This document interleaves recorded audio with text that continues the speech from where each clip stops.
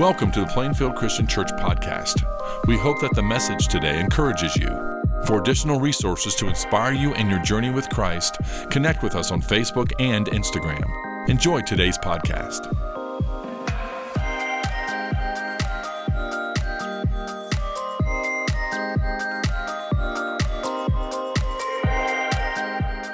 We love the Christmas message, the Christmas text, and we continue to do that very thing as we open to Luke chapter 1. We have dealt with heaven's view of Christmas and Joseph's view of Christmas, and now we will deal with Mary's view of Christmas. You know, in the Christmas season or the Christmas week, we expect a lot of traveling to happen. Maybe it's part of your routine to do a lot of traveling, even flying places, and sadly, there's not as much journeying and traveling as is going on these days, and there's pain associated with that in the midst of this COVID season right now. I love some of the Instagram and Twitter posts that I've seen. Here's a couple of them up here. When Facebook reminds you that a year ago you were traveling. Or this one. Looking at the map for some weekend travel plans. That's a good one. My house. I'm sorry I rolled my eyes every time you did that. I miss you. And this is the first year I'm not going to Fiji because of COVID-19. Normally, I don't go because I'm poor. I like that. And here's what we're all going to feel like when it's all over and we get to travel again. Yes, this is me. That was taken of me doing, no, of course not. But we have some better days coming. You know, when you read the Christmas message, when you read what's all the events that are taking place, you can't help but notice all the traveling that was going on, even in that first Christmas. When Mary hears about her pregnancy, what does she do? She travels to meet her near kinswoman Elizabeth and visits with her. Mary and Joseph travel to Bethlehem because of the census that's being taken. Then they have to flee on to Egypt because of Herod's threat against the newborn baby. And the shepherds leave the fields to go into the town to see this baby that was born. The Magi travel from another country in search for this one who was born King of the Jews. And the greatest journey of all, of course, when Christ left his throne in heaven and he came to live among us for a while and to be our Redeemer, our King, and our Lord. But I want to focus on a different journey this Christmas, not one that is taking place when we travel from place to place. But I want to deal with the one that Mary made, this internal journey that she was on that involved a significant change of heart for this teenage girl who was about to give birth to the chosen one. It's a journey of trust. It's a journey that costs her something. It's a journey that challenges her. She's on her way to understand God in a new way, to enjoy Him in a different way. Because of God's place in her life, she's willing to go where He leads her. Mary's submission eventually turned into a great spirit of joy in her life. That will always be true when we allow God to interrupt our plans. And frankly, I'm not very good at being interrupted. I know what my day looks like. I know what my plans are for the week. And when something comes in that's major that interrupts that, I don't handle that very well. So I can only imagine what Mary had gone through at the end of all of this when she looked back and thought of this major interruption and what happened to her life. But when we allow God to do that, it is a challenge for us to put our trust in Him and to submit to Him and obey Him and see what He will do. And that's what Mary does. So let's learn from her. It all starts with the anxiety of the unknown. Our text tells us in Luke 1 this: in the 6th month of Elizabeth's pregnancy, God sent the angel Gabriel to Nazareth, a town in Galilee, to a virgin pledged to be married to a man named Joseph, a descendant of David. The virgin's name was Mary. The angel went to her and said, "Greetings, you who are highly favored. The Lord is with you." Mary was greatly troubled at his words and wondered what kind of greeting this might be. Very simply, it says she was troubled. And we'll read in just a second that the angel then said, don't be afraid. So obviously, she was afraid. She had to be soothed. She had to be reminded that all is well. Even though she heard the words, you are highly favored, they were trumped by the fact that an angel is saying this to her. It's like she didn't hear that part. It was selective hearing. She couldn't let the words register because of the one who is addressing her. You see, being troubled is fitting because when an angel comes to you, it's not always good news. An angel shows up in the book of Genesis in Sodom to announce its doom. There was an angel that slew 70,000 people in Israel and then looked toward Jerusalem and was going to continue slaying the inhabitants of that city because of David's disobedience. One time an angel came and showed up and slew 185,000 Assyrians in the Old Testament history that we read about. An angel struck King Herod Agrippa dead in Acts chapter 12. So it's not necessarily a good thing when an angel shows up. But as it turned out, this wasn't a bad news angel at all. This was a good news angel. Eventually it was. But before Mary could hear the good news, there was troubling news. Verse 30. But the angel said to her, do not be afraid, Mary. You have found favor with God. You will conceive and give birth to a son, the Son of the Most High. He will be great and called Son of the Most High. The Lord God will give him the throne of his father David, and he will reign over Jacob's descendants forever and ever. His kingdom will never end. It is easy to lose sight of the reality of this event. And Luke walked us through that so well last week as he was talking about Joseph's view of Christmas and what he emotionally was experiencing when this announcement came to him and he was commanded to take Mary as his wife. Here was Mary finding herself pregnant and unmarried. That would put her at the risk of being stoned to death by her father and the other men in the village. While the gospel is to be good news, it wasn't immediately good news for Mary at all.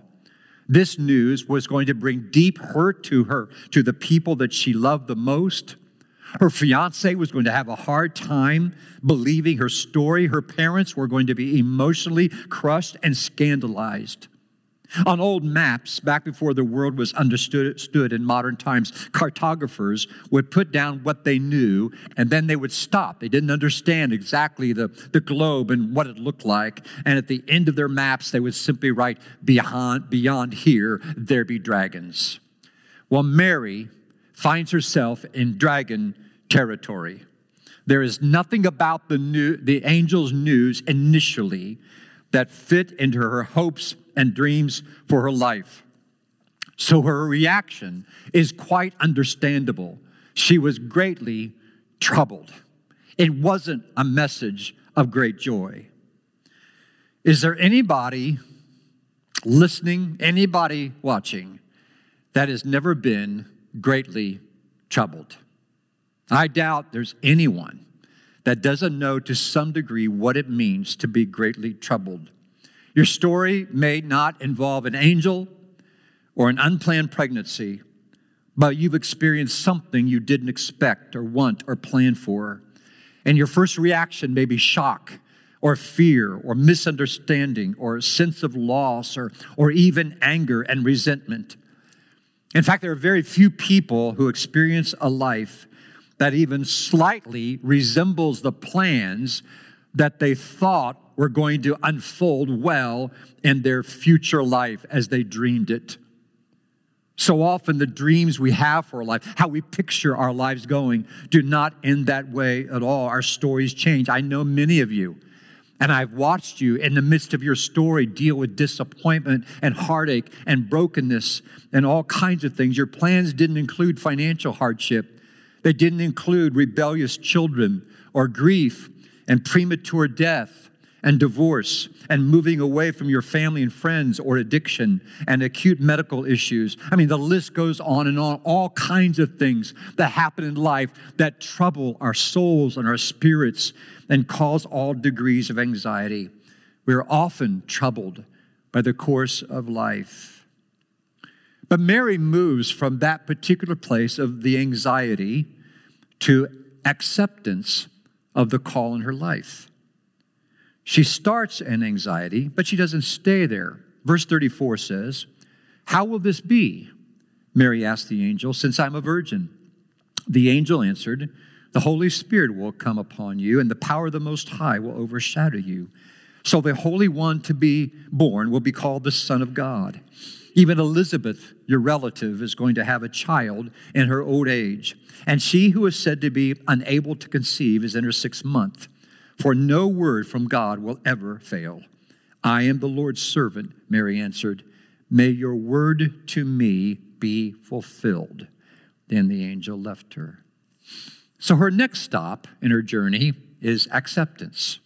Anxiety, then acceptance. Now, acceptance isn't necessarily a joy necessarily. You can accept something without it necessarily being something exhilarating for your life. I don't believe at this point Mary would have said she was filled with joy. Now, she's moving that way, but all this is still too much of a mystery to her. She still doesn't get it. It's too much to grasp. There are too many unanswered questions, too many people to consider. There's too many aspects to wonder about. Too many things just aren't answered well. I don't think this is wild enthusiasm when she says, "I am the Lord's servant. May your word be fulfilled in me." Now, that's a very biblical way of saying, "Okay, God, have it your way. Have it your way." Now, when I receive a response like that from somebody, I'm a little less than thrilled with that response. If I'm having a meeting with staff or other leaders, and I have an idea, and they stare at me for a while, and they say, "Okay, whatever you say," that's not the response I'm going for. I want them to be sold out. I want them to say, "Yes, that's a great idea." They don't always say that. And I'm less than satisfied. Or sometimes it's a Friday night, and I'll say to Diana, "Let's watch a movie. I've got a great one to watch. It's some adventure flick." She's more into period romance pieces. And so I'll talk about that movie, and she said, "Well, okay, we'll watch what you want to watch." Well, that's not what I'm looking for. I want her to be excited too. And suddenly, I'm not so interested in that movie anymore. You see, don't get me wrong. I'm not criticizing Mary at all here. I just do well to think of her in a realistic fashion. She's moving in the right direction. I just don't think she's arrived yet. She's just acknowledging God's message has come. Okay, God, I don't get it. I can't say I'm excited about it. But if this is what you're calling me to do, okay. It's the same sort of thing as Jonah. Remember, Jonah finally went to Nineveh? He accepted the call and he went, but he wasn't necessarily thrilled about it, even though he did obey. You see, for Mary, the angel showed her that her willingness to carry a baby that was not conceived with her fiancé Joseph was part of God's greatest plan ever. She just needed time to let that filter through her mind and her body, her soul. She needed time to process it all. That's how, when God's call comes to your life and my life, it's the same thing. He puts a burden on us. And what do? We try often to escape it. We try to get away from it. We try to somehow stop thinking about it, and we can't. And often that's an indication that He is indeed calling us to something. He's burdening us with something, and we have to work through it and digest it into our system. Mary was willing to go with God's plan, but she hadn't fully celebrated it yet. But her third stop, she does. We'll call it the adoration of the Lord. She learns about Elizabeth, her relative, being in her 6th month of pregnancy, according to the angel's word, and which was thrilling because Elizabeth was past childbearing years. This was an act of God itself. And there was this supernatural connection. You have somebody in your life like that you just, when you connect with them on a spiritual, you just connect.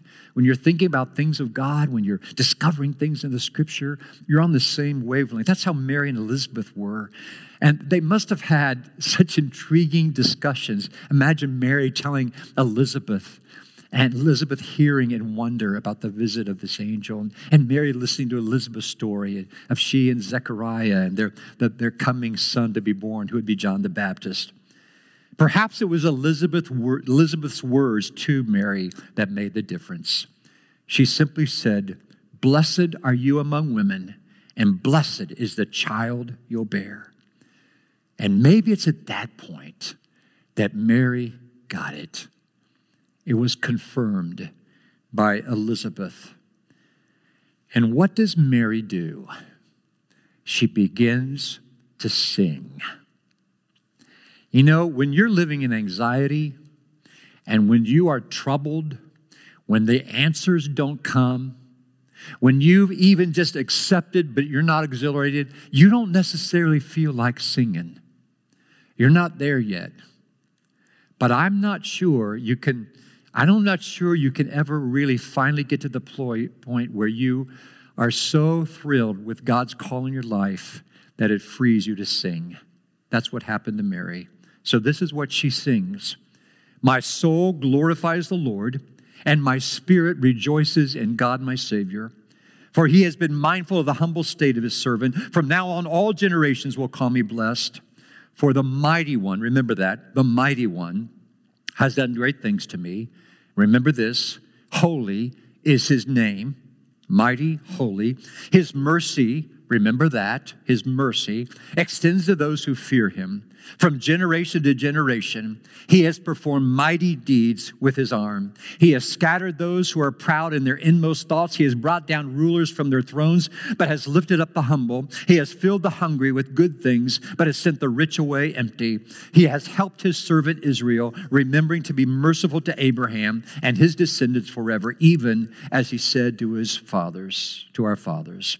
She arrived, and the way she got there was to revisit the very source of the call on her life. She didn't need more counsel from people. She didn't need to do some traveling and sit by a lake or a river. She needed to contemplate the greatness of God, the one who has called her to this ministry. So what does she sing about? She doesn't sing her testimony. She doesn't even sing her feelings. She sings about God, the nature of God. And she sings 3 things about God, as I pointed out as we heard the lyrics of the song, that he is mighty. See, Mary was a good Jewish girl. She knew cerebrally that God was mighty. She knew he was creator of heaven and earth. She understood that God was powerful and mighty, that he could do anything he wanted. But she'd never known his power like this in her personal life, his power being applied to her body like it's being applied to bring the promised Savior into the world. We're like that about a lot of things in God, aren't we? We know a lot of things from the Bible, reading it. It's a whole different story when we experience it.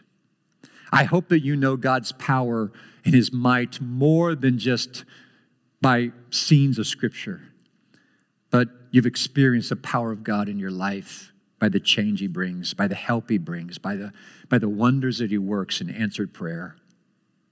She also sings that he is holy, meaning that God is totally other from us. He's totally different from us. He's acidic toward all sin. She recognizes his holiness and she's changed within. The more we grasp God's holiness, the more we are stunned that he would be willing to come to this earth and enter as a human being in its weakest form, an embryo. That's the greatness of this God who is holy and how he came to us. And she also sang that he is merciful. Let's say you're working for a company, it's not doing so well, and you're bought out by another company, and you know what's going to happen. You're going to be cut because you work for this company, and you haven't produced well, and the leadership hasn't been good, and they're going to clean house. But they don't. Instead, this new leadership comes in, and they say, oh, no, we don't want you to go. We just got a different plan for you. That's what happens when Jesus comes in as Lord of life. We're under a different authority, us, until we surrender to Jesus, and we're under new management. We have a new Lord in our lives, and everything changes. He raises us up, and He helps us have fruitful lives we could never have without Him. You see, this is our God, and this is the one that we worship today. Because He is holy, He must do something about our sin problem. And because He is mighty, He can do something about our sin problem. And because He's merciful, He wants to do something about our sin problem. So Mary sings about it, from anxiety to acceptance to adoration. Does that journey sound familiar to you at all? So many of life's journeys begin with anxiety. We have all felt it so much this year. We know that the world, in a sense, is going to be far different from this time on. It seems like 9/11 affected us. We don't know how. But this year has brought so many uncertainties. We've lived with this question: what if I get COVID? Can I survive COVID? What about my elderly parents or my grandparents? Are they safe? Are they going to be okay? Are they going to survive? What about the vaccine? Should I get the vaccine? Should I not get the vaccine? What if my company goes under? Or what if I lose my job? How will I get, how can I go on in e-learning? Whether you're a teacher or a student or on the college campus or in high school, there's so many stresses that come with all of that. We never would have dreamed this journey was going to happen this year. But you know what, friends? There are all kinds of unpredictable journeys that are coming before us yet in our lives. There just are. There are other kinds of anxieties. Maybe going to be unique to you, or maybe going to be shared like this year. I assume that the majority of us that are tuned in today, in person or watching online, have trusted the Lord to some extent. I assume that if you're tuned in, you want to please God. But my question is, are you willing to travel further? Wherever you are in your level of trust, are you willing to let God push you further than you've ever been before and to trust Him in new levels? While working as a journalist for Chicago Tribune, you remember, some of you, that Lee Strobel was assigned to report on the struggles of the impoverished inner-city family during the weeks before Christmas. He was, at that time, still a confirmed atheist. And he was surprised by a family's attitude in spite of their circumstances. He writes about them, the Delgados. He writes this: the Delgados, 60-year-old Perfecta and her granddaughters Lydia and Jenny, had been burned out of their roach-infested tenement and were now living in a tiny two-room apartment on the west side. As I walked in, I couldn't believe how empty it was. There was no furniture, no rugs, nothing on the walls, only a small kitchen table and a handful of rice. That's it. They were virtually devoid of possessions. In fact, 11-year-old Lydia and 13-year-old Jenny owned only one short-sleeved dress each, plus one thin gray sweater between them. When they walked the half mile to school through the biting cold, Lydia would wear the sweater for part of the distance and then hand it to her shivering sister, who would wear it the rest of the way. But despite their poverty and the painful arthritis that kept Perfecta from working, she still talked confidently about her faith in Jesus. She was convinced He had not abandoned them. I never sensed despair or self-pity in her home. Instead, there was a gentle feeling of hope and peace. And Strobel says he struggled so much with this. And when it was over, he moved on. He wrote the story, published it, and then moved on to more high-profile assignments. But then Christmas Eve came. And he just couldn't stop thinking about the Delgados. And he writes, I continued to wrestle with the irony of the situation. Here was a family that had nothing but faith and yet seemed happy, while I had everything I needed materially but lacked faith, and inside I felt as empty and barren as their apartment. So it was the middle of the slow news day, and Strobel decided to go back and visit the Delgados. And he was amazed at what he saw. Readers of his article that had been published had responded amazingly. And you can imagine there's so many people like that when they hear of a story like this. And when he got inside, Strobel said he encountered new furniture and appliances and all this food and a large collection of any item they needed to cook with. There were stacks of packages and a Christmas tree. And readers had sent a generous amount of cash as well. But it wasn't the gifts that shocked him. Here he is, an atheist, in the middle of Christmas. He was shocked by the Delgados' response to the gifts. He writes this: "As surprised as I was by this outpouring, I was even more astonished by what my visit was interrupting.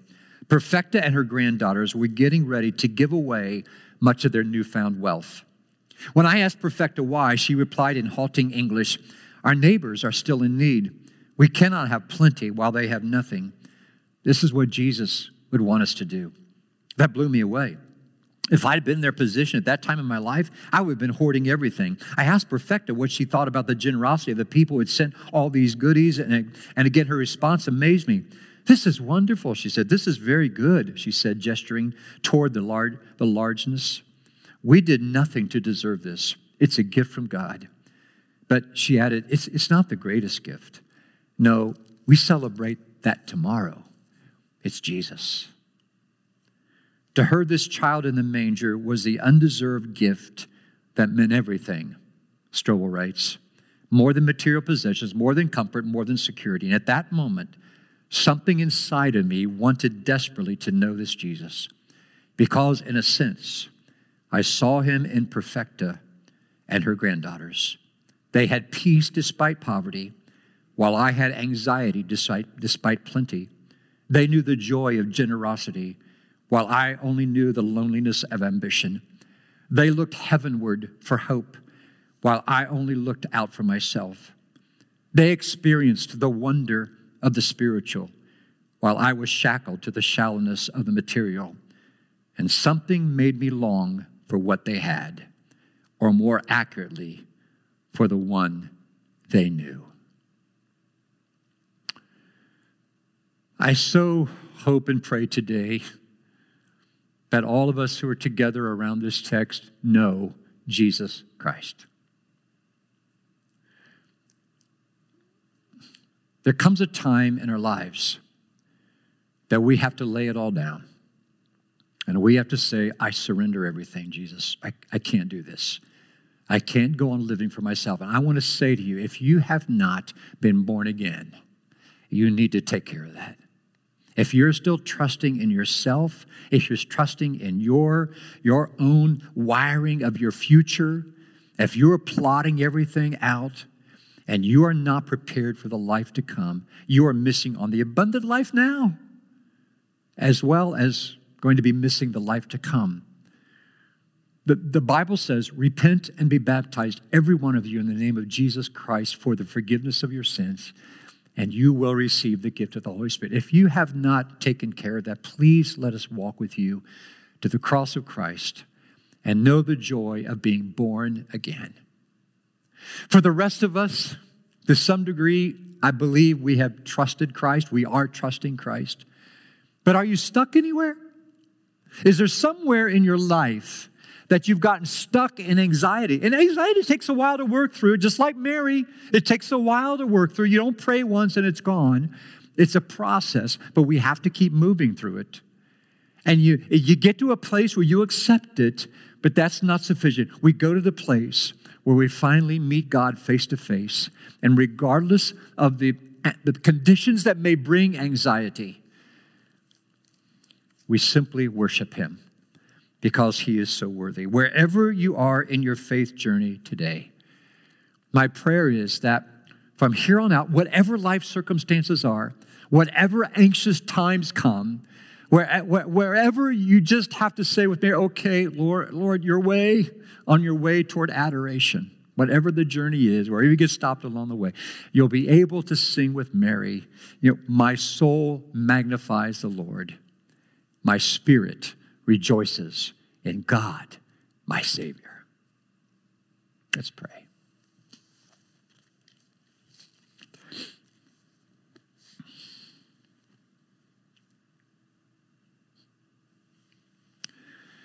Oh, Father in heaven, we confess to you our anxieties, our fears, our small faith, our tendency to somehow work out our own conditions without seeking the wisdom and the path of God. Oh God, I pray that you awaken us to ourselves, that you help us to trust your word, that we will believe with a whole heart that if you are for us, nothing can be against us, that with God, nothing is impossible.